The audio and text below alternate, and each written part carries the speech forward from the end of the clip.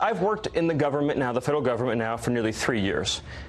I know what the deep state looks like. I know the difference between a whistleblower and a deep state operative.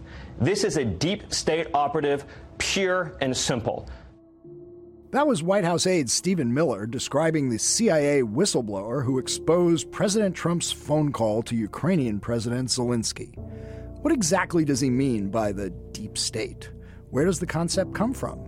And can the deep state attack line help Trump fend off the growing threat of impeachment? We'll talk with the author of a new book called Deep State about Trump and the FBI. And we'll dissect Russian disinformation and conspiracy theories with a former top State Department official whose job was to combat it. All that and more on this episode of Skullduggery.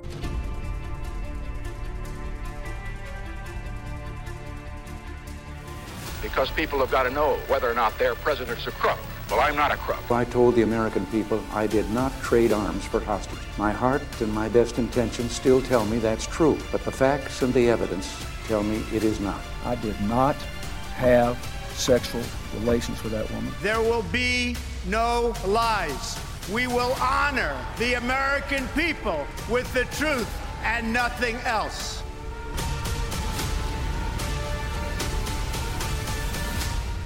I'm Michael Isikoff, Chief Investigative Correspondent for Yahoo News. And I'm Dan Kleidman, Editor-in-Chief of Yahoo News. So, no shortage of stuff to talk about, but Don't we say that every week? Yeah, well, you know, it does get crazier and crazier as the impeachment momentum only seems to grow. We just got the Fox News poll that support for impeachment is up to 51%, more than half the country. This is a Fox News poll. That suggests we may be close, if we're not already at the tipping point, where impeachment is inevitable and acquittal in the Senate not so certain. Yeah, I think that is an important moment. Imagine if you are a Fox News watcher, and that's where you get all your news from, and so all of this impeachment stuff it's all fake news, right? It's all deep state bullshit, and then all of a sudden you look at Fox, you look at their website, and the lead story on the site is a Fox poll, right? Not a fake news poll, but a Fox poll saying 51% of Americans support impeachment. Right. That's a big I think it was 51% supported the inquiry, impeachment inquiry, but that is a pretty high and dramatic number. By the way, Trump did take to Twitter after that poll appeared and trashed the pollster, whoever. He didn't know who the pollster was, but he trashed the pollster. Right. Well, look, all that fits under the theme of two of the themes we're going to be talking about today, the concept of a deep state and also the disinformation and how it works. But before we get to that, I think we got to deal with the breaking news of the day, which is the indictment of two of Rudy Giuliani's associates, clients, Lev Parnas and Igor Fruman. They were arrested at Dulles Airport Wednesday night, indicted today on $325,000 in illegal campaign contributions through a phony company they set up to make the contributions. So it was a straw donor deal. There was also, and I do love this, as part of the indictment, they were also planning to form a recreational marijuana business that would be funded by a foreign national and plotting to use foreign contributions from this foreign national to gain access to retail marijuana licenses in particular states. Now, we're all on this on Skullduggery for recreational marijuana licenses throughout the country. We don't think they should be funded by foreign nationals, or at least the getting the licenses for them. But Rudy decides he's going to counterattack. But hold on. Before we get to that, I mean, the irony, you just got to pause for a moment because the irony is so rich. Lev Parnas, this is the guy who Rudy has pointed out to as the guy who came to him and put him on to the Hunter Biden corruption scandal, corruption in the Ukraine. Right. And, he's touted this guy as a credible source and someone who had good information. And he's now been indicted for corruption. So he's got to savor the himself. moment. So corruption anywhere and everywhere. It is delicious. But yes, but Rudy has pushed back. Right. This is the Rudy counterattack. I'm going to read this because it's breaking news. He tweets, breaking news, this email exchange between Ali Chalupa, paren, consultant for the DNC, close paren, and Luis Miranda, comms director for the DNC, dated 5/3/16, is one of the many instances proving collusion between Ukrainian officials and DNC Clinton campaign. Who, Mike Isikoff, is Ali Chalupa, and what in the world is Rudy Giuliani talking about? Okay, so here is the email. Let's dissect the email, which, by the way, I should point out was one of those emails that the Russians got in the GRU hack of the DNC and then gave to WikiLeaks. So it was put out there by WikiLeaks on the eve of the Democratic Convention. And the first person to notice it and write about it was moi. Right. In part because I'm named in this email. So let's read the email. A lot more coming down the pike. This is Chalupa, a DNC contractor who I was in touch with, who was telling me all sorts of stuff about Paul Manafort's unsavory deals working for Yanukovych, the pro-Russian president in Ukraine. A lot more coming down the pike. I spoke to a delegation of 68 investigative journalists from Ukraine last Wednesday at the Library of Congress, and I invited Michael Isikoff, who I've been working with for the past few weeks, and connected him to the Ukrainians. That is true. I was talking to Ali Chalupa. I quoted her in stories for Yahoo News, wrote about the hack of her Yahoo accounts, and she did connect me to Ukrainian journalists. She invited me to a talk they were giving and a reception at the Ukrainian embassy in which I got a chance to talk to some Ukrainian investigative journalists. Right, so you were colluding with foreign journalists from Ukraine? There you go. And by the way, yeah. She is Ukrainian-American, right? She's a Ukrainian-American, and this is the evidence that Rudy Giuliani is citing of collusion. Now, another word for it might be called reporting. Talking to journalists. It never dawned on me that there was anything the least bit suspicious about it. And by the way, if they told me about information that Ukrainian officials might have about Paul Manafort, I would have been more than happy to pursue that and write about it. Alas, no Ukrainian officials actually gave me information on this, but I was happy to talk to journalists. But this is Rudy Giuliani's idea of, I guess, a defense to these charges about his sleazy clients who were making illegal campaign contributions. I think we need to get Rudy on the show to make his case. Yes. You're right in front of you. Rudy, you are invited hereby to come on Skullduggery, and we can explore this further. But there's a lot more to explore in the growing impeachment mess in Washington and the walls closing in on the president, a phrase we've used before, but it does feel different this time. We thought we were going to get, or at least take note that a key witness about that Ukrainian phone call and the events that led up to it was scheduled to be deposed by the House Intelligence Committee and the two other committees investigating this on Tuesday at 12:30 a.m. Tuesday morning. Gordon Sondland, who is the ambassador to the European Union, who was scheduled to be deposed. His lawyer gets a phone call from the State Department telling him he cannot testify, that the State Department is barring him from doing so. And as a result, at the last minute, this very key deposition was canceled. Adam Schiff immediately said this would be an instance of another instance of obstruction. I should point out, I found out about the midnight phone call, by a phone call I made to one Robert Luskin, who was Gordon Sondland's lawyer. Kleidman here is laughing because Luskin and I go way back when we were hot on the trail of the Scooter Libby case and the indictments and the investigation by Patrick Fitzgerald.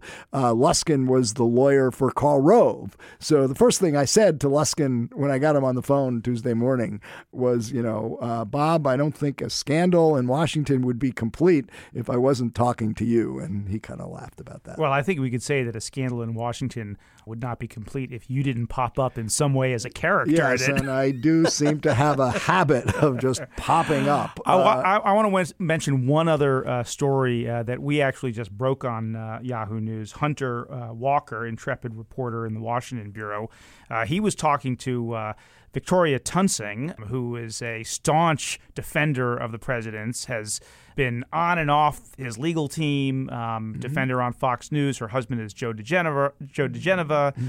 They're all very close to Rudy Giuliani. Hunter was talking to Victoria Tunsing, and he mentioned to her that the Trump legal team had just hired Trey Gowdy, the former South Carolina Republican congressman who was on the Benghazi investigation. He was leading the charge on Benghazi. Right. And Hunter told Tunsing that they'd, what's your reaction to their hiring Trey Gowdy? And she said, and I quote, this is from the Yahoo News story, "Trey Gowdy doesn't know shit." And then she went on to say he screwed up the Benghazi hearings, and he came out with the advice to Trump, well, if you've done nothing wrong, just talk to Bob Mueller. So she doesn't have a lot of respect for Trey Gowdy. A little surprising that she would be out there on the record trashing Donald Trump's newest legal advisor, but there you have it in Yahoo News. Well, so he doesn't know shit. This is from one of Trump's staunchest defenders on Fox News talking about the new lawyer Trump has just hired. It does make me think of the book our colleague Alex Nazarian wrote. What was it? Only the Best? The very best people? The very best. The very best. Yeah. Trump's. But it does make you wonder what kind of turmoil there is inside the Trump legal defense team. Right, as though there is any kind of strategy at all other than to stonewall and attack the accusers. Anyway, lots to talk about with our guests, so let's get right to it.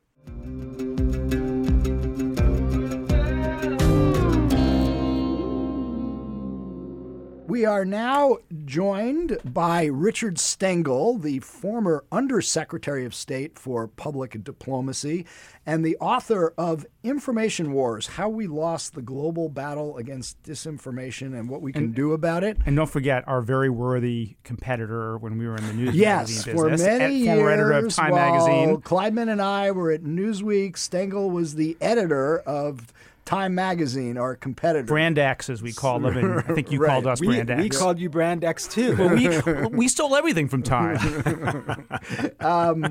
Anyway, Richard, welcome to Skullduggery. Great to be here with you guys. Okay, so, the book is fascinating. There's so much to talk about, but I think it's interesting to start out with, when you were in this job dealing with disinformation and all its impacts around the world, you started out with what was going on in Ukraine and Russian disinformation in Ukraine. And I got to say, it does seem like the impeachment saga we're experiencing right now is in many ways an outgrowth of the whole Russian-Ukrainian dispute. Yes, it's sort of come full circle. What happened was I went into office in February of 2014, and a couple of weeks later was Putin's annexation of Crimea, which was the biggest land grab pretty much since World War II, violating the sovereignty of Ukraine.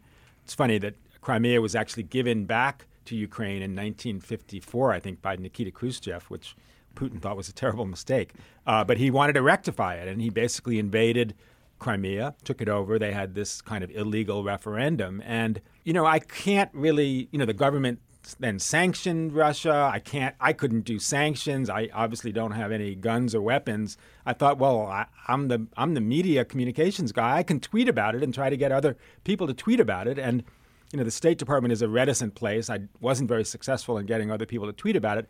But as soon as I started tweeting about it, I started hearing instantly from folks with Russian-sounding names saying I was a hypocrite and I was a liar and I was a propagandist and the protesters in Maidan are Nazis. They're funded by America. And I thought, whoa, where did this all come from? I mean, we've all been in media our whole lives. I didn't even know anything about this. I didn't even know what RT was. And so I started monitoring it, and we started seeing it. I talked to our fantastic then ambassador in Ukraine, a guy named Jeff Pyatt, who was all over social media, and I started to get a sense of this kind of tsunami of Russian stuff. And it wasn't for the U.S. particularly. It was for the Russian periphery. It was for the Baltics. It was to scare people and to give that Putin line. And so I started to tweet about it, and we started this one group in government. It was called the Ukraine Task Force, and it was a bunch of people who were savvy about social media and were Russian speakers. And we started doing some stuff. And Ukraine is a wonderful place. I mean, I went 3 times when I was in office. It's a critical place to the future of Europe and democracy. It's a country the size of France in Europe. It's this hinge point between East and West, between Russia and Western Europe. And it's had more losses from World War I, World War II, the Holodomor, which is the forced Russian famine in the 1930s. In the 30s. Stalin and the kulaks. 10 million people. It's a star-crossed place, but it's a lovely place, and they're soulful people. And what's kind of ironic in a sad way is now how it's come back into the news, because our whole focus was to make Ukraine lean west towards Europe and not east towards Russia. And the other irony is, what were those protests about? Those protests were about Yanukovych, the crony who was there, rescinding a treaty that would have made them closer to the EU. Right. So the irony is we have this knuckleheaded ambassador to the EU, and Ukraine isn't even part of the EU, and he's part of this conspiracy to get Ukraine to investigate Biden in exchange for this, funding. Right. Now, the Trump administration, to their credit, actually started giving money for defensive military operations, which we in the Obama administration never did. But we were so focused on a free and independent Ukraine that would be part of Europe, which is a really important thing for the globe. And I should point out that, when you read the rough transcript of the phone call that Trump has with Zelensky, the new president of Ukraine, I mean, he's spouting, first of all, there is the question of the military aid, which has been suspended, which was military aid, including these, funding for Javelin anti-tank missiles to fight Russian aggression in Ukraine, exactly. The very aggression that that started you on this path. And then he's spouting these conspiracy theories about how it was really the Ukrainians who had interfered in the 2016 election, not the Russians, and and that the server may actually be in Ukraine. We hear you have a lot of rich people there. Did this strike you as not that I don't mean to put words in your mouth, but did you see a parallel between what Trump was saying and the kind of Russian disinformation that they've put out about their involvement in Ukraine? Absolutely. I mean, one of the stories I tell in the book is I think it was my first trip to Ukraine in the end of 2014 or so, and it really was about how do we help them message against the Russians. And I went, and in Kiev, I met with this is after Yanukovych left, the young new information minister, and I said, look, there's this eruption of Russian stuff. I know it's damaging to you guys. How can we help? And he said to me, what is a press release? Wow. And he said, what's the difference between on the record and off the record? And I mean, as I say, I love the Ukrainians. They were hapless and hopeless. I mean, they were so unsophisticated about modern media. The idea that somehow interference was coming from Ukraine against the 2016 election seems preposterous to me. and another kind of Russian whataboutism to say, we're not responsible, look over here, and get people to look there. But the Ukrainians weren't good at this stuff, and we helped support some indigenous Ukrainian groups that were trying to get their message out there. But again, it seems super unlikely to me. And meanwhile, someone like yourself, who has been in the world of information for your whole career as a journalist, as a magazine editor, and then in the government, having the levers of the government at your disposal to fight this kind of unconventional warfare that the Russians and others have been launching at us, you still had huge challenges. We still weren't really prepared for that kind of onslaught of information warfare. So I want to just back up for a second. How did we get here? What happened so that information and disinformation has become in some ways the most potent form of warfare out there? And we'll get to what we do about it later, because I know that's okay. But Dan, your question though put me in mind of where we started with the Time versus Newsweek thing. Because when I went into government, a lot of people said to me, "Wow, why are you doing this?" These are people in government, and you came from this big international organization with a big budget, and now you have this undersecretary job at the State Department. So you know what my budget was? The public diplomacy, public affairs annual budget at the State Department? $1.1 billion a year. My time budget, which was a lot bigger than your Newsweek budget, was like $80 million a year. People in government had no sense. People in government have no sense of how big government is and how much money they have. I mean, it's a colossal amount of money. Now, could I authorize all that $1.1 billion? No. Was 95% of it accounted for and with congressional funding? Yes. But even the amount of money that I had to use, even the discretionary money, was way more money than we ever had at Time or Newsweek. That's for sure. So how did we get here?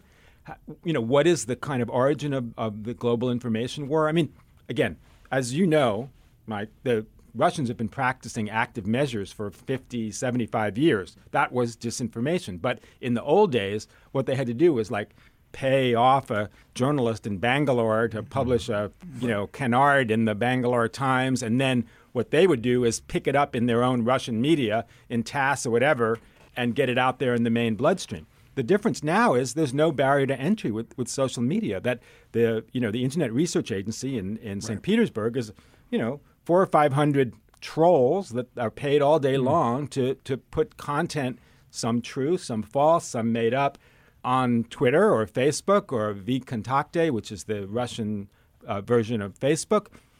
The difference is the delivery system has changed, and it's just made it more potent, and it's allowed them to find audiences that they couldn't have found before, because on social media there's no intermediaries. I mean, you find the stuff that you're interested in. I mean, so again, if you happen to think it's possible that Hillary Clinton started a child sex trafficking ring out of a pizza parlor in Washington, D.C., you're going to be able to find that information, and they're going to be able to find you. That's why it's so much more potent. And then there's the hard end of it, spear phishing, malware, cyber attacks. I mean, the scale of that is crazy. I mean, I saw a story the other day. The Pentagon estimated, and I think this is 2017, they were attacked 130 million times, the Pentagon servers, in 1 year. The State Department servers were attacked tens of thousands of times a day. So it's on this continuum between kind of hard cyber war and soft cyber war, which is disinformation. You mentioned the Internet Research Agency, and you talk about how this was on your radar screen when you're dealing with the Russian disinformation in Ukraine. But what always intrigued me when I was doing the reporting for Russian Roulette is that while the Internet Research Agency its existence was known, it had been reported about in the Russian press, independent Russian press. It had been the subject of a cover New York Times Magazine piece in 2015. But while its operations were unfolding in 2016, and they were buying all these phony Facebook ads and Twitter accounts with rubles, a major part of the Russian attack on the election, it seems that the U.S. government was clueless. We didn't learn about that until after the election. There was no whistles being blown by you at the State Department or others in the Obama administration. And, I guess my basic question is, how did you miss it? It's a good question, and it's a fair one, because I have to say, in 2015, 2016, I learned much more about it from what they call at the State Department open source reporting, not through intelligence. And I can't speak for the intelligence community or the Defense Department, but for me at the State Department, and I was the person most on top of this, it was new to me. And I learned about it mainly from open source reporting. I then got a little bit more information from the State Department. But not about what they were doing in the United States at that time. No. I mean, our awareness of it was more focused around Ukraine and what they did in the periphery and the Baltics, et cetera. Yeah, I mean, how much of a leap was it? I mean, because the Russians had, which Baltic country did they essentially shut down? Estonia. They shut down Estonia. They did what they did in Ukraine. They were meddling in I think, French politics in Western European elections. Brexit. And Brexit as well. So is it another kind of failure of imagination like we used to say about 9/11? How is it that people didn't make the leap to understand that we were vulnerable to this very form of attack? It's a good question. And I mean, again, what we saw in 2014 and 2015 was in local languages. It was in Russian and Ukrainian, et cetera. I personally didn't see it crossing the Atlantic. Your colleague Tori Newland, who we had on this podcast, was a very early victim of this kind of Russian disinformation. Right? Yes, but that is kind of the harder end of cyber warfare, where, I mean, her conversation with Jeff Pyatt, who we were just talking about, was stolen, and that's where she said, I don't even know if I'm allowed to say the words on it.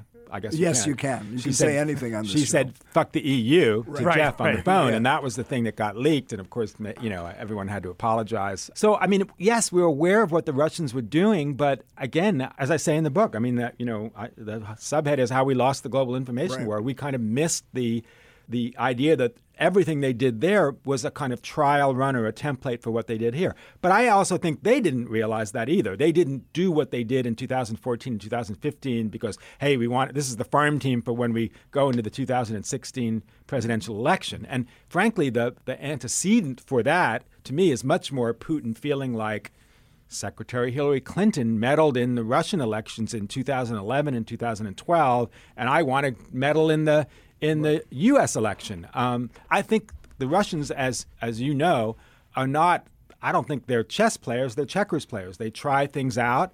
When things work, they do more of it. When they don't work, they do less of it. And that's sort of what happened when it morphed into the 2016 space. And as I say in the book, in the beginning of Donald Trump's candidacy, the first couple of months, the Russians were making fun of him just like people in the American media were. I mean, Russia Today wasn't supportive of him, and they had jokes about his hairstyle and stuff. And what happened, though, was as he started getting, doing better in the primaries, and as he would say this Russian line about let's be friends with Russia and how much he admires Putin, that Russian media started shifting. And that was opportunistic also. It's like, holy shit, we got this guy here now who seems to be parroting our line. Let's support him. So, again, I don't think it was a strategic decision that was made high up like, early on, Donald Trump is our guy. It was an opportunistic thing. It seemed to me, as far as the question of how the government missed this, that it was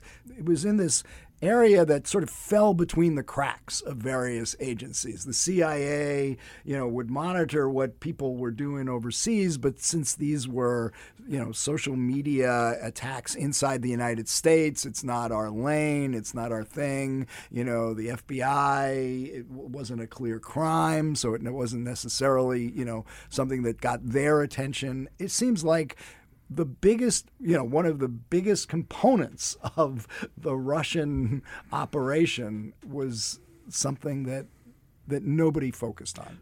Well, but again, not that it's an excuse, but remember, they were posing as Americans. Right. They were tweeting in English. Did anybody know in the beginning that Tennessee GOP wasn't a bunch of Republican women, but, people in a troll factory in St. Petersburg? I mean, that's partially why it's successful. We weren't suspicious of it. And in fact, one of the things I saw, too, was they're not. Everyone thinks, well, this was so sophisticated. Well, it's not that sophisticated. I mean, these were people who weren't eloquent in English, who their stuff they tweeted was grammatically wrong and had spelling errors. And somebody said to me, you know those emails you get from the Nigerian prince who's asking you for $20,000 so he can, and they're filled with spelling errors and grammatical mistakes. I said, yeah. And this marketing guy said to me, that's deliberate. I said, what are you talking about? He said, because if you answer that email with all the spelling errors and the grammatical errors, they know they've got a live wire and they can manipulate you. That's a little the way the Russians operated too. It's like, you look at that stuff back, you go back on Twitter and look at it, it's like, it's lame. So all the names that I was called by all these people, I mean, they can't spell motherfucker, even though they called me that, 100 times. So, but the people who were susceptible to it were not people who would care about those things. So if a person is willing to believe that Hillary Clinton was running a child sex trafficking ring out of a pizza parlor in Washington, they're not going to care about grammatical mistakes or spelling errors. I should point out that 10_GOP, that was the Twitter handle that was created by the Russian trolls in St. Petersburg, was retweeted by Kellyanne Conway, Donald Trump Jr., Brad Parscale. So even though you're saying some of this stuff was crude and only for suckers, they found suckers in at the highest levels of the Trump campaign. Because they believed in it. Now, by the way, Donald Trump last night retweeted a Sputnik talk show host from something he said on Fox. I mean, you can't believe it. And obviously, a couple of times he held up stories during the campaign that were from Sputnik or Russia Today. Now, do I think that he was deliberately doing that because he knew he wanted to, trumpet a story from Sputnik? No, but they're receptive to it because of confirmation bias. They want to believe these things, so they don't care about the provenance of the information. That's why we have this global information war. That's pretty astounding that Trump was retweeting a Sputnik guy. I tweeted about it today. Rick, you keep talking about the global battle against disinformation, and over the last couple of years, we've mostly been talking about attacks on our country, our media, our institutions, our democracy from Russia and other countries. But increasingly, it seems like this is a domestic problem, partly because of our president, which we should talk about. But also, there was this study that NYU put out recently that said that, they believe that in the coming years, this year, there'll be more domestic disinformation than disinformation from foreign countries. So to what extent is this a domestic problem now going forward? I think it's a big domestic problem. I mean, people used to say, hey, we invented these platforms and these other people are abusing them. Why can't we stop that? Well, we did invent these platforms, and now we're kind of reinventing how to do disinformation. White supremacist groups, people on the left, as well as people on the right are using these platforms. And yes, that NYU study was terrific. And one of the things that I'm nervous about, in addition to things like deep fakes, which we also don't have the ability to kind of suss out, is something where there's a kind of overlap between what the ISIS guys used to do that I write about in the book and what the Russians are doing, which is the Russians will pose as Americans or Trump supporters and solicit help from Americans who don't realize that these are actually Russians, who will become kind of, in effect, domestic trolls in support of these Russian trolls. I'm nervous about that. And that happened a little bit in 2016. That can happen more now.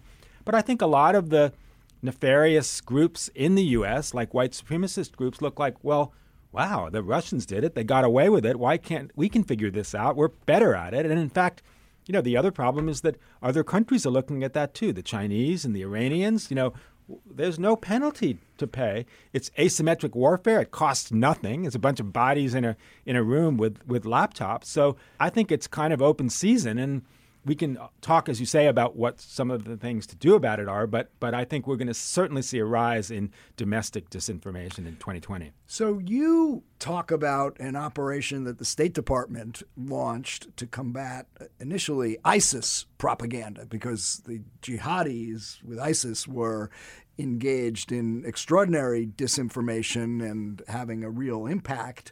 And you set up something called the CSCC. tell us what that was, what they did, and why it was largely viewed at the end of the day as pretty ineffectual. So CSCC stands for the Center for Strategic Counterterrorism Communications. Took me a few months to Only that. in government. Only in do we government. get acronyms like My that. wife said, I know you were fully in government when I would overhear your phone calls and they were entirely in acronyms. Acronyms, yeah. So CSCC, ironically, was set up by Hillary Clinton. And it was set up to combat this new and dangerous organization that was using the internet in a way we'd never seen before, called Al-Qaeda. Yeah. Because they had sat a guy on a hillside in Pakistan and talked directly to camera and then loaded it up to YouTube. But what happened when CSCC, before anybody, saw the rise of ISIS and also saw how potent they were on social media. And, you know, the thing that I came to in government, and I think CSCC is super well-intentioned, and people who really cared about what they were doing. We had lots of Arabic speakers and people who understood the history of Islam. The problem is that government is not the best messenger for the message that it has to get out there, because, in fact, people think the message is polluted because it comes from government. And because the federal law, we are not allowed, the State Department is not allowed to talk to domestic audiences. You need to talk to international audiences. So most of these people, they'd see U.S. State Department on something, and they would believe that it was propaganda or disinformation itself. So, I joke that in government, when you see something you don't like, if you put the word counter in front of it, you think you're doing something about it. So like counterterrorism, like, we did counter ISIS messaging. In fact, I don't really think it was very successful. But the things that we did do that I thought you were kind of pointing towards is we did work with Facebook and Google to figure out is there a better way to do this? And this is now, it was once classified information. It's now not classified information. So Google Ideas, they changed their name, but they had something called the redirect method, which you can read about. A terrific person named Yasmin Green seemed to lead it. And what that was is when someone went on YouTube and said, how do I pledge allegiance to al-Baghdadi? That person was then served, that right rail of ads were actually ads that were created to dissuade people from joining ISIS. Like, you're going to get killed. Baghdadi's a bad guy. Well, that actually works. And to me, one of the potentials is how do you use technology for good stuff? I mean, you can do that in a positive way, like, where do I vote? Which candidate is best on the environment? And you can get served that information. So there were different techniques that we worked on and used that I thought had a little more purchase than just countering it. But as I recall, during that period, the government had a lot of problems with the social media platforms trying to persuade them to do more content moderation. That Twitter, I remember in particular, because I remember talking to people at the NSC about this, and it goes to the point of how our enemies were always able to use sort of a kind of jiu-jitsu strategy. They were able to use the good things about America, our openness, against us. And so you must have had interaction. Was that part of your job as well, to interact with the social media platforms? Yeah, one of the scenes I write about in the book is this sort of famous meeting where we all went out to Silicon Valley and met with the heads of, Apple and Google and YouTube, and went with the whole White House varsity team. And the truth is, and I say this in the book, those platforms, Facebook in particular, were very good on the countering ISIS or Islamic extremist messaging. They needed help. They didn't have a million Arab speakers, but they saw that this was the kind of content that should be taken down. Obviously, content in their rules, in their terms of service, in their constitution, content that promotes violence or leads directly to violence can be taken down. They got pretty good at it. I mean, I remember in the beginning when I was in the State Department watching ISIS videos on YouTube, and then by the time I left, they were gone in sometimes under a minute. Mm-hmm. So I really thought the platforms did a great job there.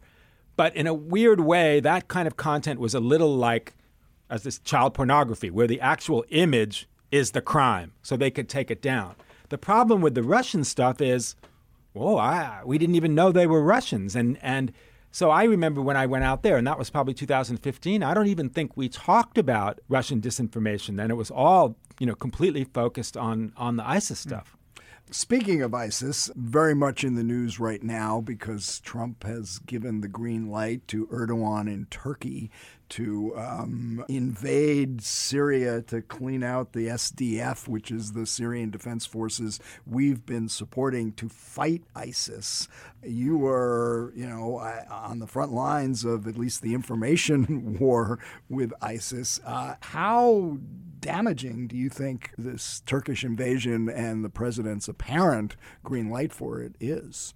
Super damaging. And, when President Trump said, I want to end all of these endless wars in the Middle East, well, he just extended this war by probably 2 or 3 decades. I mean, really? Oh, yeah. I mean, because now it's a kind of wild open season, right? So the Turks and the Kurds will sort of go to war. The Russians will come in on the side of the Turks.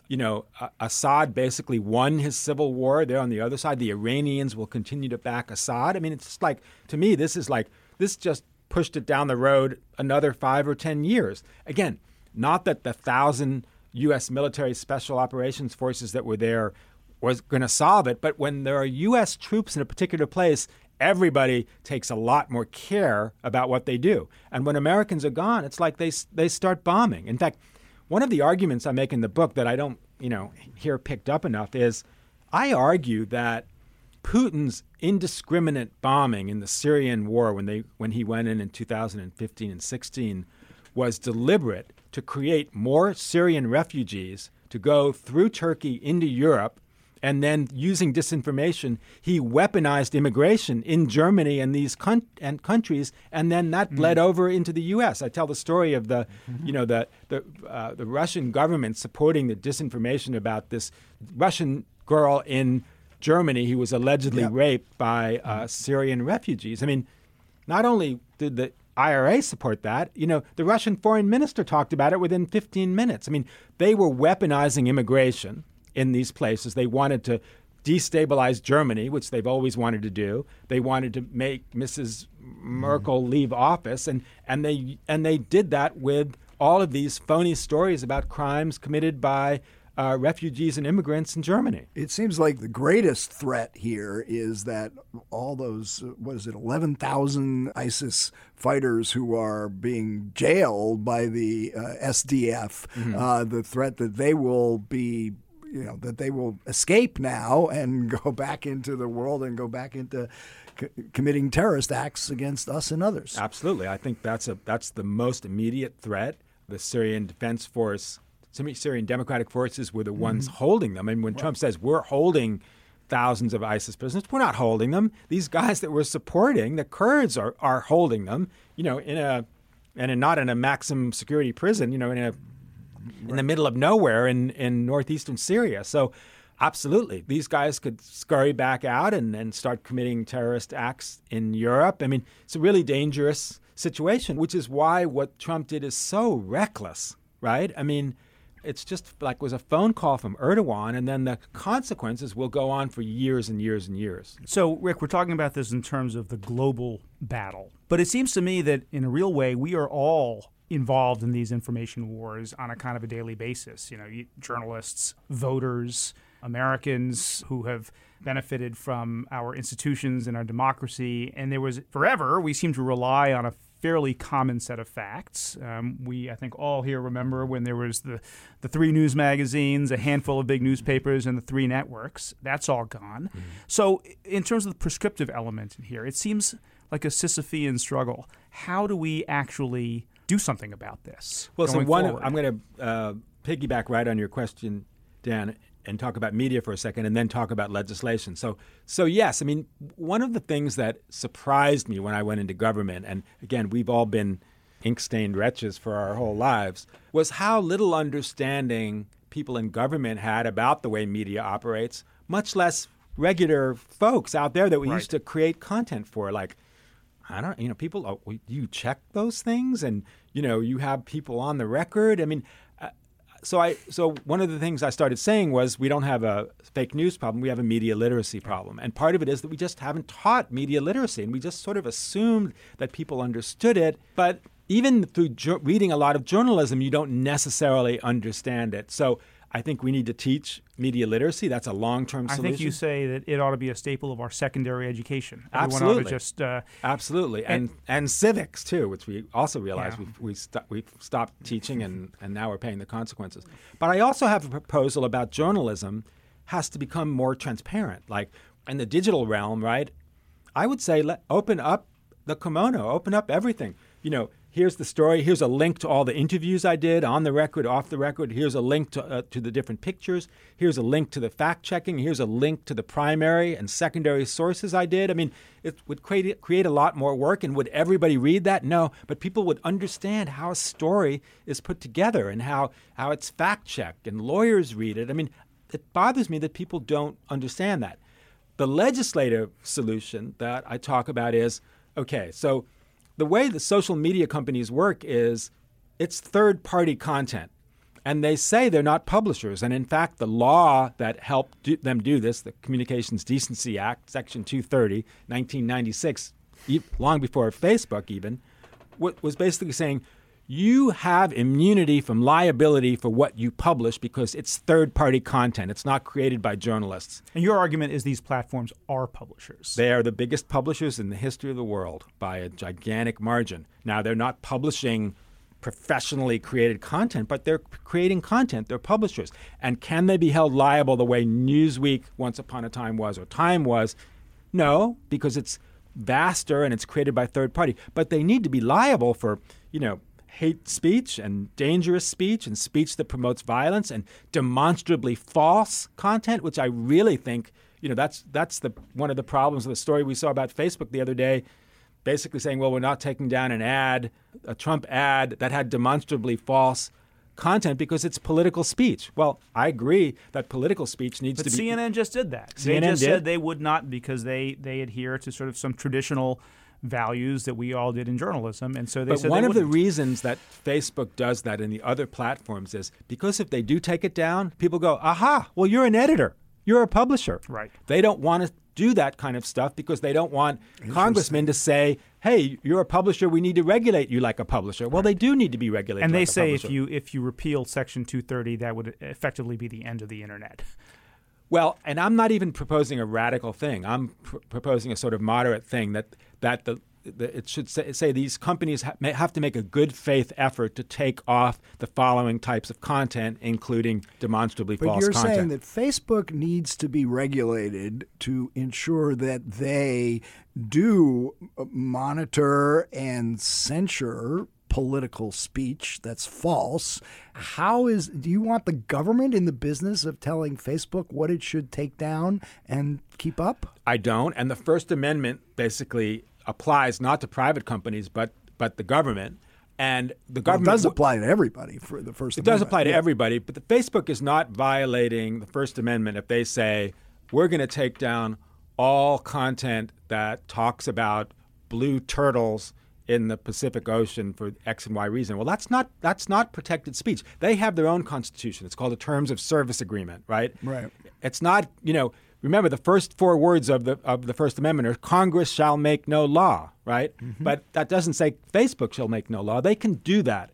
And so I don't think they have to edit every piece of third-party content like the way we used to. In fact, they'd have to grow exponentially larger in terms of the number of people they employ. But they have to have some rules about this content that's actually stricter than they have now, and they have to take a little bit more of an editorial role and be honest about it. Like, yes, we're taking down this content because it's false. So, like the fact that they didn't take down the Nancy Pelosi video, right? They put a warning label on it. I mean, that's fine, but that's depending on other people to make that judgment. That's sort of a more government attitude about speech than what a private company should do. Right.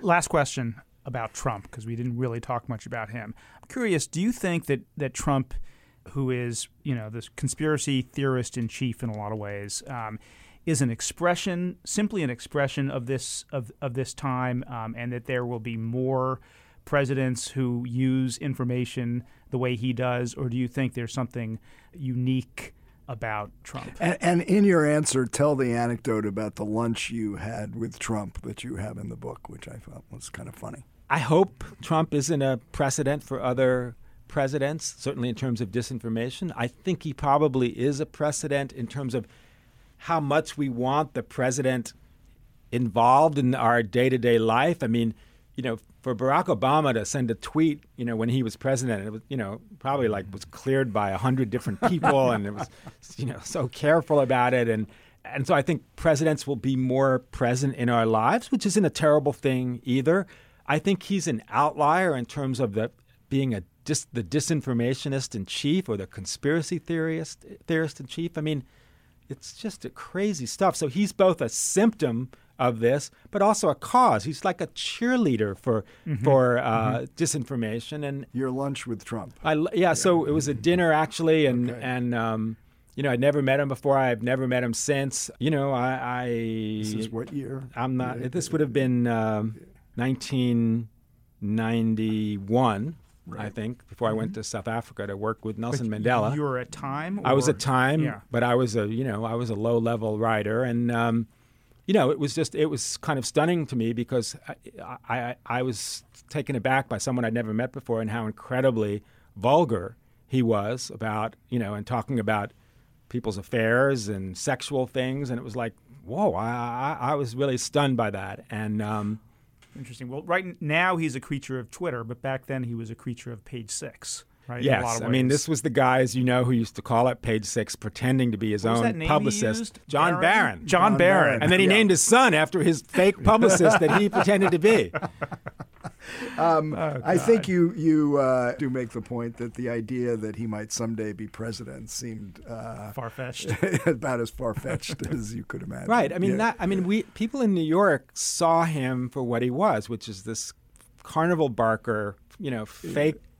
He was the original fake news guy, and I guess one of the things when I look back, I think, well, maybe that's the reason that a lot of media, which is based in New York, didn't kind of come to terms with the viability of his candidacy because everybody thought he was a joke, that he wasn't a news story, he was a punchline. And because I kept waiting, when are these exposés about his business going to come out in 2016? And we just kept waiting and waiting. I mean, they've come out since. There was a lot written. It just didn't break through. People didn't really care. I mean, there were reams of stories that we all wrote about, Trump's bankruptcies and, his failed business ventures around the world and all the lawsuits that engendered Trump University. How many stories on Trump University did I write? But did it matter? Did it, register with the electorate? Well, to quote Pat Moynihan, I mean, he sort of defined deviancy downward, right? I mean, that, when that line about I could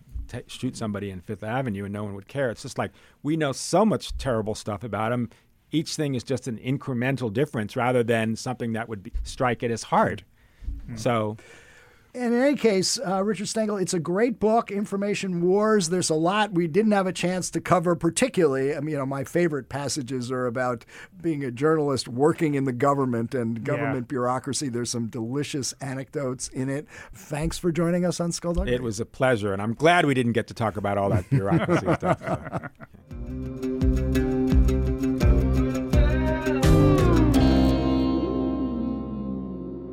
We are now joined by James Stewart, the esteemed columnist for the New York Times and author of the new book, Deep State, Trump, the FBI, and the Rule of Law. James, welcome to Skullduggery. Thank you. Good to be here. So, the deep state is a concept that we're hearing a lot these days as the Trump impeachment momentum accelerates.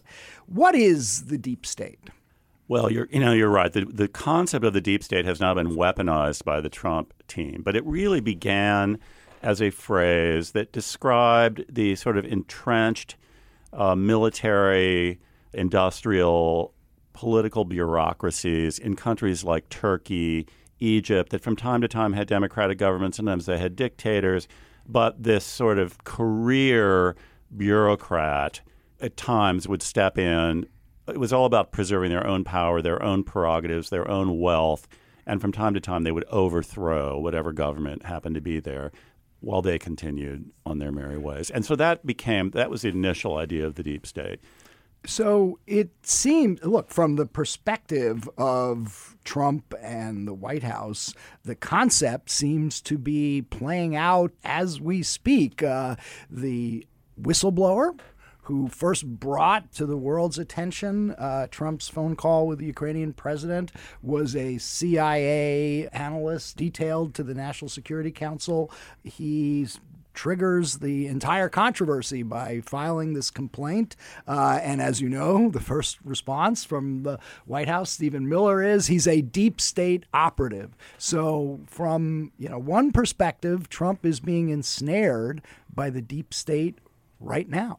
Well, you're right. The deep state has been transferred to America as a highly pejorative term, I think partly because it has these vaguely sinister origins in the Middle Eastern countries, Egypt, and that certainly appeals to the nativist Trump hardcore, that this is like some weirdly foreign / Muslim concept that has crept its way into America.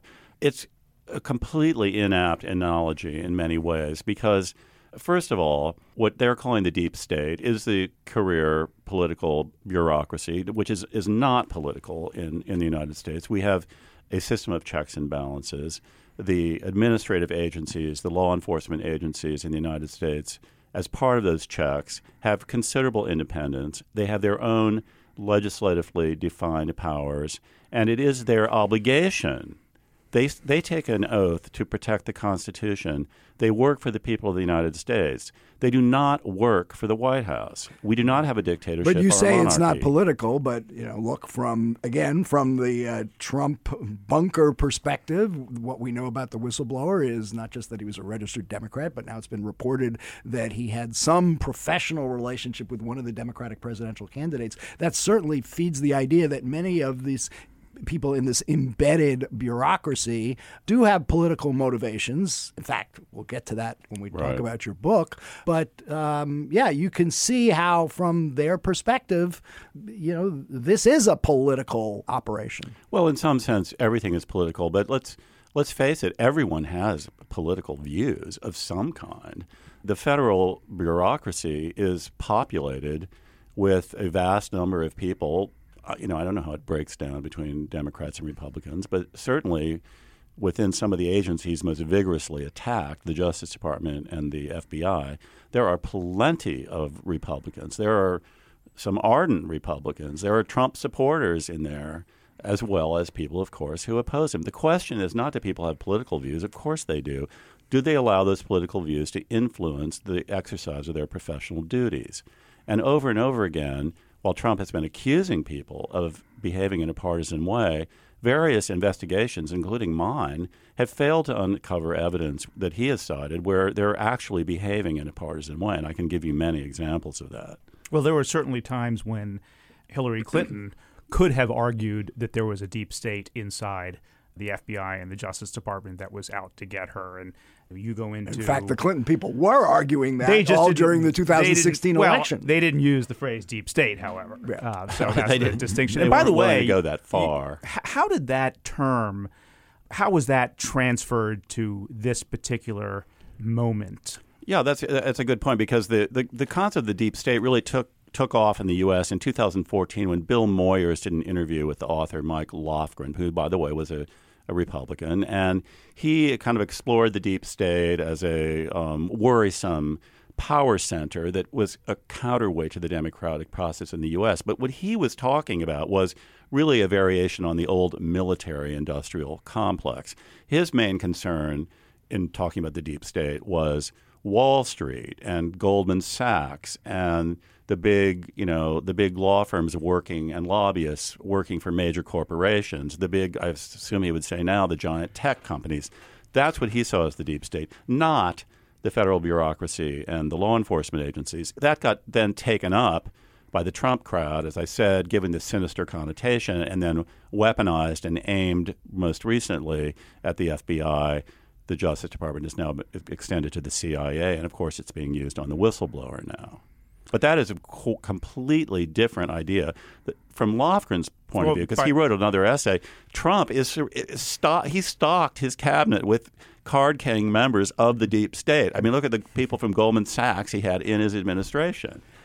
You know what struck me? You've got a quote in your book from Steve Bannon saying the deep state conspiracy theory is for nutcases. America isn't Turkey or Egypt. There is a entrenched bureaucracy, but, quote, there's nothing deep about it, which really struck me because my perception is Bannon did as much as anybody when he was at Breitbart and then when he was at the Trump campaign and the White House to promote the idea of a deep state. I don't think that's correct. Breitbart did not write multiple. Well, he was the head of Breitbart. He was running it. Well, Breitbart now is often running with the deep state concept, but I don't think it has Bannon's fingerprints on it. I mean, at least I talked to him. I was somewhat surprised. He was really eager to go on the record and denounce this idea and said he told Trump several times that this was a ridiculous analogy and he shouldn't be using it. You know, I will say this about Bannon, as I discovered in working on this book. He has some wild ideas. He's a populist. He's very controversial, but he was, by comparison to what's there now, kind of a voice of reason in the White House. Many times he told Trump not to do things that, frankly, he was right. I mean, he helped keep Trump in bounds. Well, and going back to the central narrative, one of the central narratives of your book, which is the firing of James Comey, I think you quote Bannon as saying that was, maybe the biggust political mistake, not just in his term, not just in American history, but in history. Yes, I know. That was maybe a little hyperbolic, but Bannon was hyperbolic. But Bannon was apoplectic by that. Now, Trump didn't consult Bannon ahead of that decision. If he had, he would have gotten an earful. Maybe he knew that Bannon would have tried to stop him, but Bannon was beside himself when he went ahead and did that, after talking to Stephen Miller and Jared Kushner. So walk us through, I mean, the book is a sort of fascinating chronology of how we got to where we are and those tensions within the Justice Department and the FBI over how to handle a president who's, violating every norm known to law enforcement, at least since the days of Watergate. And a guy who really leaps out in your accounting is the role of Rod Rosenstein, deeply conflicted, then the Deputy Attorney General who is used by Trump to provide the pretext for the firing of Comey. Tell us about the role of Rosenstein in all this. Well, Rod Rosenstein is absolutely, I think, both a central character in the story and kind of a metaphor for what has happened to the balance of powers in the federal government. I mean, he stepped in as Deputy Attorney General, and then very quickly, because Sessions recused himself, he was in charge of the Russia investigation. And in short order, he was summoned to the White House. Trump says, "I've decided I'm firing Comey. What do you think of that?" Sessions says, "Oh, fine." And Rosenstein says, "Yeah, I think he mishandled the Clinton investigation." And Trump kind of lights up and said, "Oh, well, you give me a memo to that effect." So Rosenstein dutifully goes back, writes up a little memo about Comey and the Clintons, sends it back to the White House. And the next day, lo and behold, suddenly the whole rationale for firing Comey has become how he allegedly mishandled the Clinton administration and Rosenstein's memo. And Trump and the White House press people are now saying, oh, the Justice Department told him to fire Comey. That was totally false. Secondly, they said the reason was because of the handling of the Clinton administration, also false. And then Trump had people call over and say he wanted Rosenstein to come out and give a press conference and say that he was the one who said fire Comey because of Clinton. And that just completely unnerved Rosenstein, who at the time, again, had a great reputation, independent, a solid prosecutor, career guy.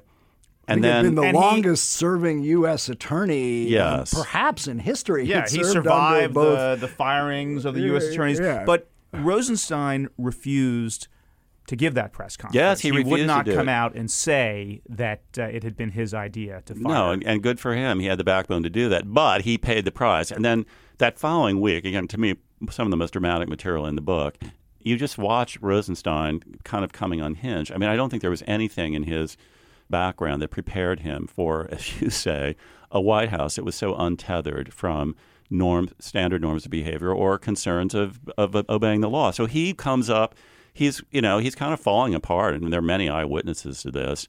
He talks about wearing a wire in the White House, gathering information twice, 2 occasions, and there were notes taken the second time. He said he was joking. He said he was joking about that. No one I spoke to believes that. That was an ex post facto. You described an extraordinary meeting with McCabe, who was then the acting FBI director, Comey having been fired, meeting between McCabe and Rosenstein, in which Rosenstein brings up, I think he brings up the 25th Amendment in that meeting, or if not in that meeting, he had already brought it up. Yes. He brings up the possibility of wearing a wire in the White House. He says that people who have security clearances don't get searched. McCabe kind of can't believe what he's hearing. But what I thought was really striking, and you were talking about how Rosenstein is kind of falling apart, is that at least in McCabe's telling, he is kind of welling up. He's almost crying. He's so in such a state. So what was going on with Rosenstein at that point? Well, in this first meeting where he summoned McCabe to the Justice Department, this is when I think it was hitting him how bad things were. And he says, and I think this is extraordinary, he says to McCabe, I don't mean to laugh about it because it's serious, but he was very somber, and he said, there's nobody I can talk to here. There's nobody I can trust, i.e. he can't trust the White House. He can't trust Sessions. There's no one he can turn to. He says, the one person I'd like to talk to is Jim Comey. Now, he had a history of respect for him. He'd invited him to speak. He'd extolled his virtues in the past. But McCabe was speechless because he had just basically helped fire Comey. And now he says he wants to talk to him. And by the way, they did go back to the FBI and think, well, is that a good idea? Should we put Comey in touch with him? And they decided no, because Comey now is not in the government. Comey has no business talking about sensitive subject with the Deputy Attorney General. So that was one meeting. The next meeting is when he's really, in that first meeting, McCabe is saying, are you okay? And he says, no. And are you sleeping? No. Is your family okay? No. His world is falling apart. So the next meeting, he hasn't had any sleep. He's, stewing over this. This is when he's really starting to fall apart. He's flailing. He's disjointed. He brings up the wire. He brings up the 25th Amendment. He has to go in the bathroom to compose himself. And then there's a third meeting where there is a larger crowd present. He brings up the wire again. He kind of rambles. Everyone's worried that, he's having some kind of breakdown or something, and worried that he could trigger some kind of constitutional crisis here. But he clearly wasn't acting alone. I mean, again, I think one of the key things in the book is he must have discussed this already with Sessions and John Kelly, because he says both Sessions and Kelly would support invoking the 25th Amendment. Now, needless to say, they've never wanted to comment on that, but it looks like he had done a little spade work on that. A lot of people watching current events unfold are thinking about the 25th Amendment again right now, although, as I think we've discussed on the show, it would require the participation of Vice President Pence to actually remove a president under the 25th Amendment, and that seems at the current I think unlikely, to say the least. Well, kind of a key point to me is, Trump has attacked the FBI as hostile and against him, but it was the FBI who kind of said, well, wait a minute, let's just take a deep breath here. This is too extreme. We're not going to support that. I mean, they blocked that. Time and time again, the FBI took a more restrained approach towards Trump than others were advocating, completely inconsistent with the idea that they were out to get him. I mean, believe me, if the FBI had wanted to destroy Trump, they could easily have done that. Well, let's just get back to Rosenstein for just 1 second, because I want to get sort of your bottom line on him, because he's a complicated character who, as we said before, he does in the end appoint a special counsel in Bob Mueller. He refuses to give that press conference that the White House was ordering him to give. He contemplates ways to remove the president, and yet you come down fairly hard on him. And I think James Comey had the insight, which maybe is what you concluded as well, which is that ultimately he's a survivor. So what is your bottom line on Rosenstein? Yeah, the Comey comment about him being a survivor, I think is very important, because he made that comment when he was first appointed. It wasn't after he had time to digest all the things that happened. It was kind of predictive. It turned out to be very accurate. I think in Rosenstein, again, you see what happens. I don't question his essentially, patriotism or intention to do the right thing. But this is what happens when you get into orbit around Trump, who is untethered from the norms of ordinary political and legal behavior. You slowly but surely get kind of like sucked into this vacuum, this sort of moral vacuum, and end up compromising the very principles that you thought you were there to defend. And I think what happened, the problem was that, Trump, of course, found out about him, wanting to get rid of him and wear the wire, and all that was all reported in the New York Times, parts of it anyway. And there were two occasions when the Justice Department was writing the press release that Trump was firing Rosenstein. Rosenstein meets with him alone. Each time, miraculously, he emerges with his job intact. That's one thing I would love to know that I don't. What did he tell him? Now, Rosenstein didn't talk to me, but people close to him defended him by saying, look, the bottom line is he saved Mueller. He got him over the finish line. But at what price? I mean, he was Mueller's boss. He could have fired Mueller. Trump could have told him to fire Mueller. And there are some conspicuous omissions from the Mueller thing, most of all that Mueller refused to reach a conclusion about whether he broke the law on obstruction. But secondly, wait, what's the omission there? That was Mueller's position. He didn't omit it. He said, I am not going to go through the analysis of whether the president broke the law. I know, because he said you can't indict a sitting president, right, so it would be unfair. But his mission was never told, don't tell us if a president broke the law because we can't charge him right away. But why are you putting that on Rosenstein? That seems to be what Mueller ended up doing. He didn't have to do it, but that's what he did. But he was talking to Rosenstein. Well, and you're saying that Mueller abandoned his own principles in order to do what Rod Rosenstein said and then didn't say a word about it? That doesn't seem very likely or very Bob Mueller-like. I don't know what exactly transpired between Rosenstein and Mueller, but I believe, again, people close to Rosenstein told me that he protected Mueller, he got him over the finish line, and that was his signature accomplishment that we should all be grateful for. And, I can see that point of view, but as I'm saying, I don't know what the price that was paid. I mean, what kind of assurances did Trump get ahead of time?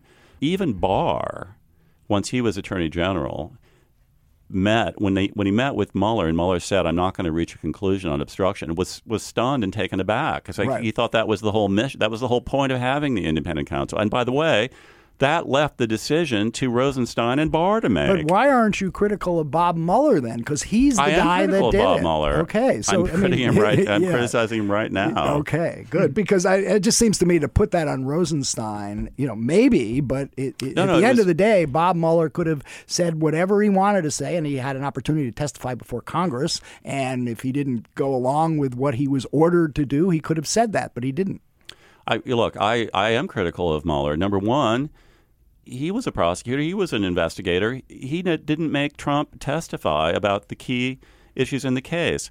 He didn't make him testify about anything that happened once he had become president. He took those lame written answers and said, oh, we have enough here.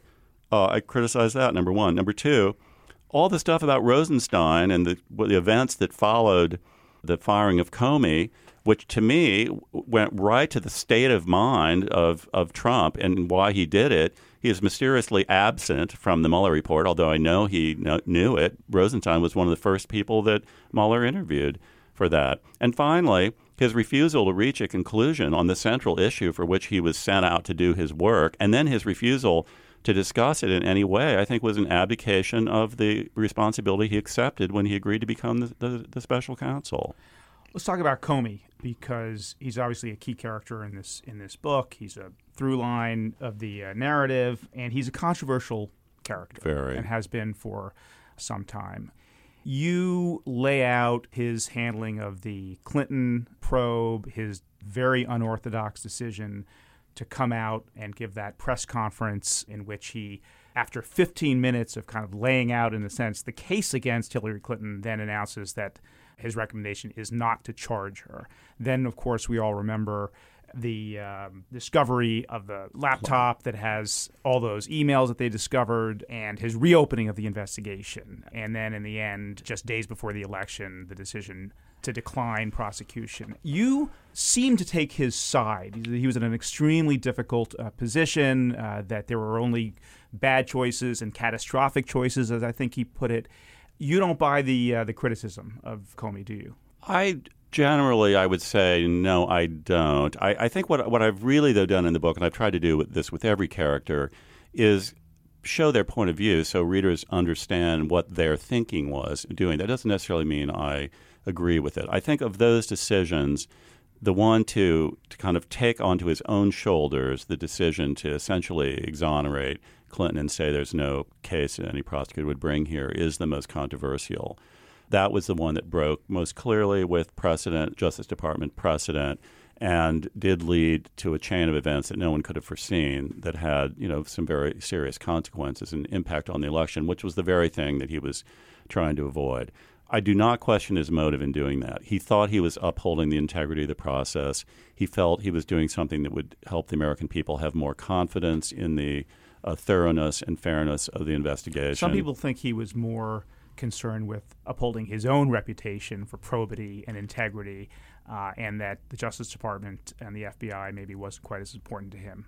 I think that it might be a fair criticism. I think it was more that he was trying to uphold the FBI's reputation for independence and fairness, but that was in many ways fused with his own personal reputation since he was leading it. And he has himself acknowledged that, there were some ego issues in there.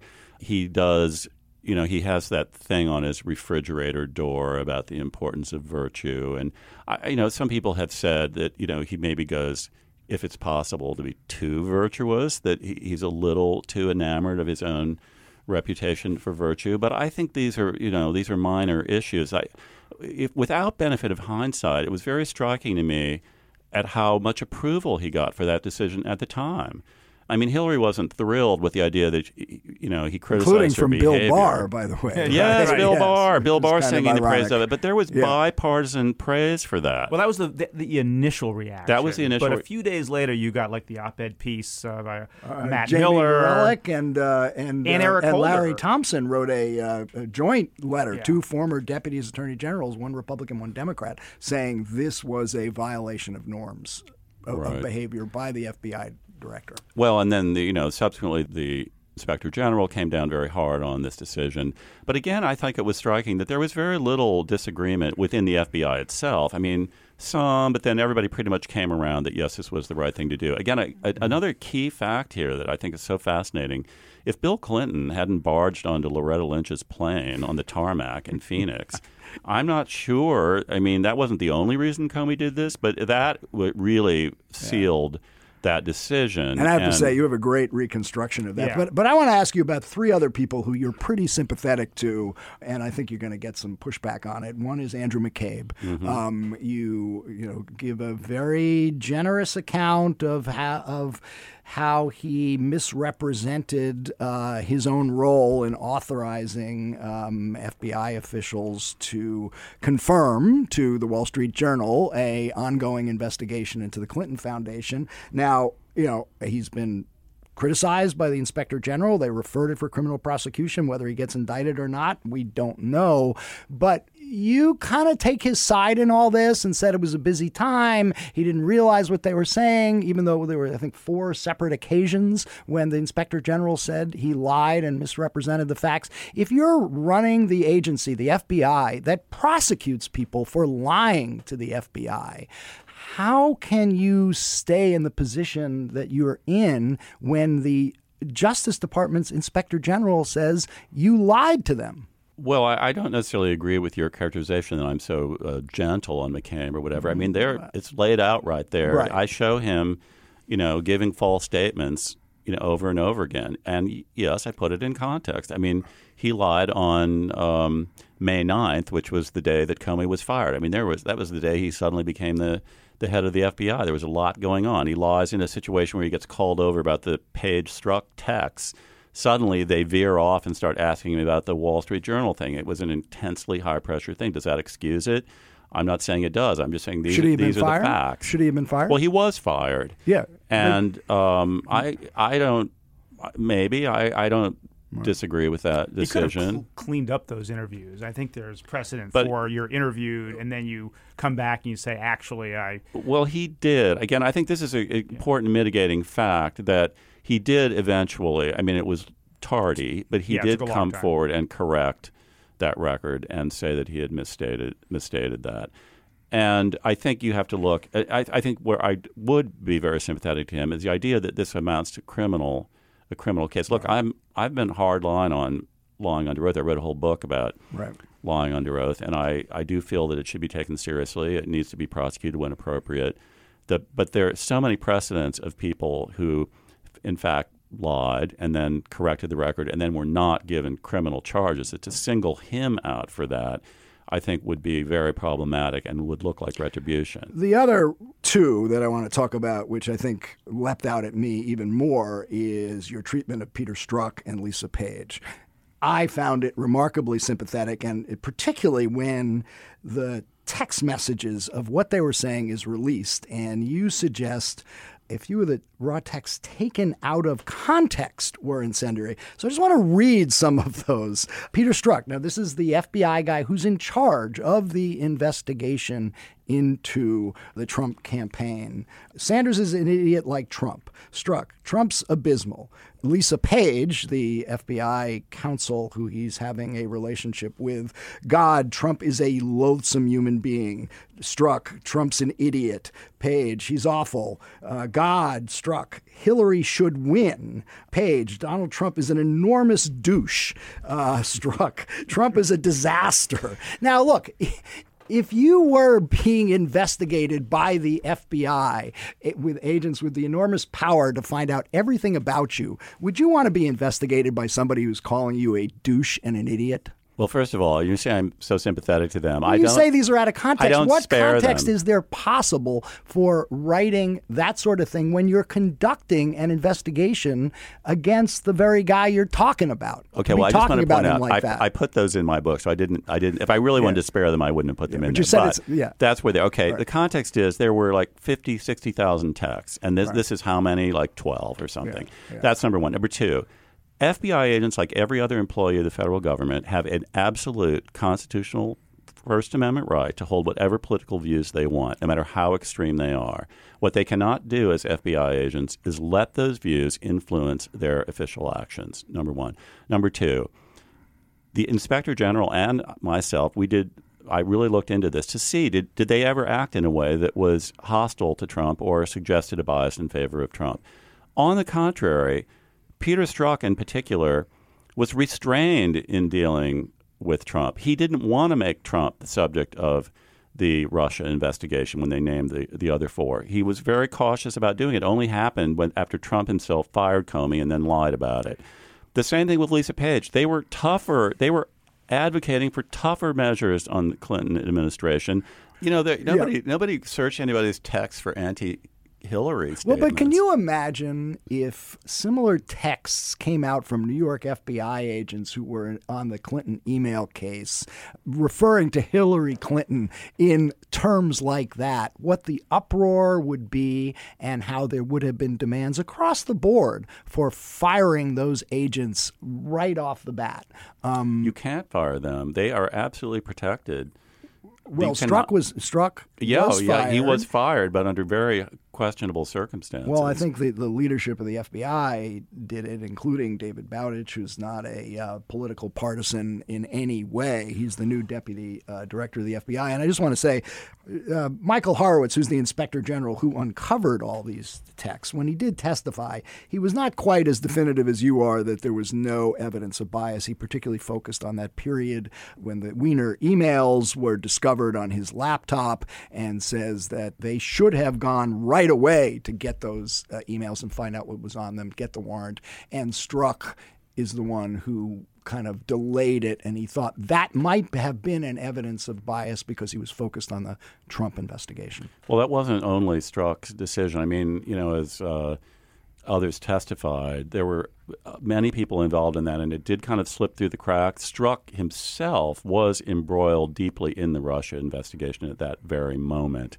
And I think he has acknowledged that he was so kind of overwhelmed with that posed in a way much bigger issues than the email investigation, which he thought was largely done, that, you could say he took his eye off the ball, but it wasn't because he was trying to, protect Hillary. And And there were other people who, also just, didn't follow through on that. And if they really wanted to protect Hillary, they never would have done it or done it days before the election. Right.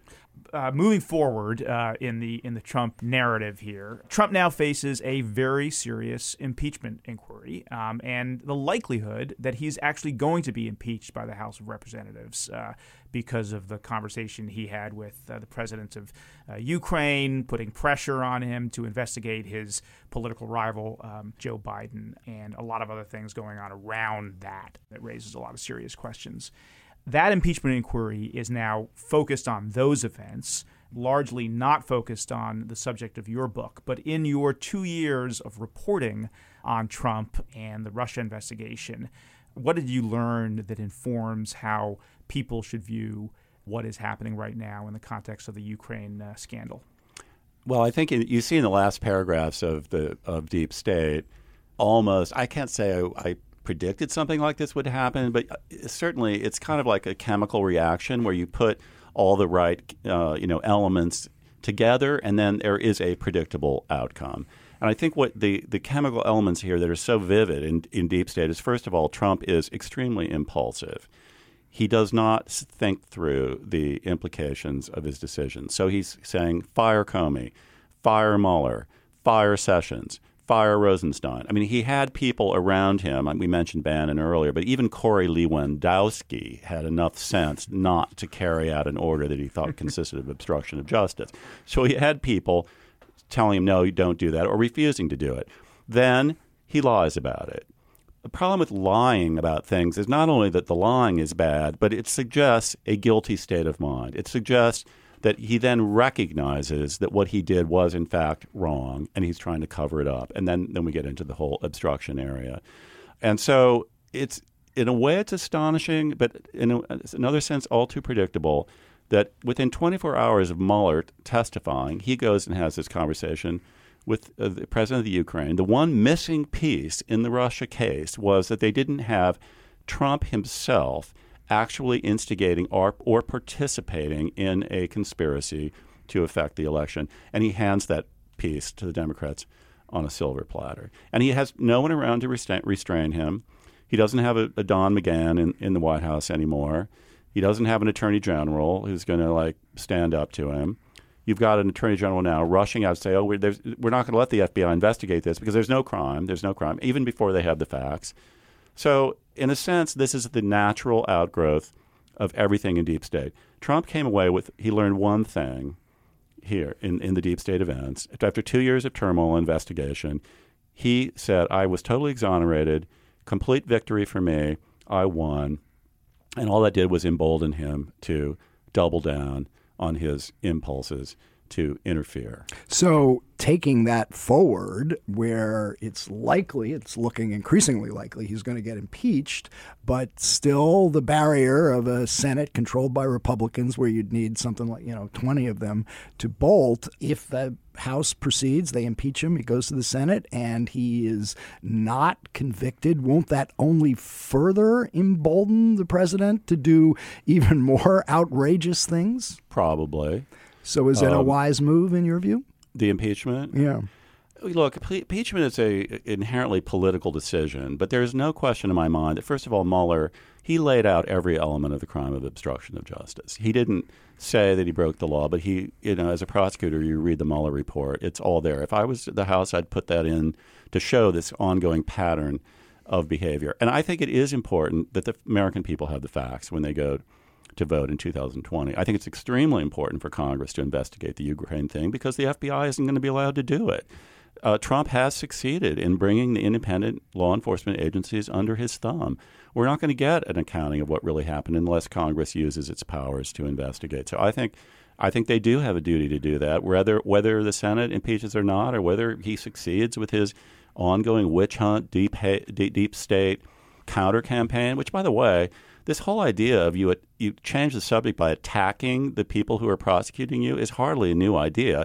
I mean, Clinton did it a little bit with Monica Lewinsky. More than a little bit. Vast right-wing conspiracy. Hillary Clinton right after the Lewinsky story broke. O.J. Simpson did it. But, you look through history when this tactic is employed, sometimes it works, sometimes it doesn't. But it is almost always used by people who are guilty of something. If you're innocent, again, look how Hillary treated the email thing. She shouldn't have done that with the emails, but nevertheless, she didn't go out campaigning and attacking the prosecutors and saying, "Oh, this is like this huge cabal." She did what an innocent person would do: is trust in the system, testify, answer all their questions. Use all the legal protections you can muster, but she didn't go on a public attack against the prosecutors. From day one, when the Russia thing started, Trump acted like someone who's guilty. So I want to ask you about one of the kind of principal would-be co-conspirators with Trump in this Ukraine scandal, and that's Rudy Giuliani. And you have been covering Rudy Giuliani for decades now, because I remember in one of your first book, The Prosecutors, you devote a whole chapter to one of his cases. Did you see the kind of seeds of the kind of, I got to say it, the instability that we see in him now in his cable appearances and what he actually was doing in Ukraine, running this kind of shadow foreign policy and doing Trump's bidding in this crazy Ukraine story? Well, certainly, again, you're absolutely right. I've been observing Giuliani for decades now. We've clashed on many occasions, and we've gotten along for periods as well. He's a fascinating character. But yes, what we see in the Giuliani of today is the Giuliani of yesterday, kind of on steroids. Supercharged. And what has been abundantly clear about Giuliani from the earliest days that I met him is, number one, he has a massive ego. One of the things that struck me about his, people used to complain in the U.S. Attorney's Office that he took credit for everything. He got all the publicity. And he would tell the assistants who would be shunted to the sidelines after working for years on a case, nobody will remember this case, but in the future, they'll remember who you worked for. And when you say you worked for Rudy Giuliani, then that's going to make your career. So that's why I'm taking credit for everything. It's really for your benefit. They were, flabbergasted by that. So that's number one. Secondly, he's intensely combative, like Trump. They're very, very similar in that way. Their instinct is to attack. He comes in, you see in Deep State, he comes in to help on the Russia investigation, the obstruction case, and all cooperation ends. It's like scorched earth. We're not going to cooperate. So it's very consistent now. Rudy Giuliani loves the limelight. He loves being on center stage. He loves doing all these cable news shows. And I think the reason that he and Trump teamed up on this Ukraine thing is that he can cloak the whole thing in the attorney-client privilege. No way Giuliani's ever going to go testify about what happened there. Well, on this note, to close out, as we were speaking, breaking news from the Wall Street Journal, 2 Giuliani associates who helped him on Ukraine arrested on federal campaign finance charges. Lev Parnas and Igor Fruman are expected to appear in federal court in Virginia later today. 2 Soviet-born donors to a pro-Trump fundraising committee who helped Rudy Giuliani's efforts to investigate Democrat Joe Biden were arrested late Wednesday on criminal charges of violating campaign finance rules. The deep state strikes back. It does, yes. Well, it's utterly fascinating, but also, I'm sorry to say, utterly predictable. James Stewart, thanks for joining us. The book, again, is Deep State, Trump, the FBI, and the Rule of Law. Thank you. Thanks, James. Thanks to former Undersecretary of State for Public Diplomacy and Public Affairs, Richard Stengel, and journalist and author of Deep State, James B. Stewart, for joining us on this episode of Skullduggery. Don't forget to subscribe to Skullduggery on Apple Podcasts or wherever you listen to your podcasts. And tell us what you think. Leave a review. The latest episode is also on SiriusXM on the weekend. Check it out on POTUS Channel 124 on Saturdays at 3 p.m. Eastern Time, with replays on Sundays at 1 a.m. and 3 p.m. Be sure to follow us on social media at Skullduggery Pod. Talk to you soon.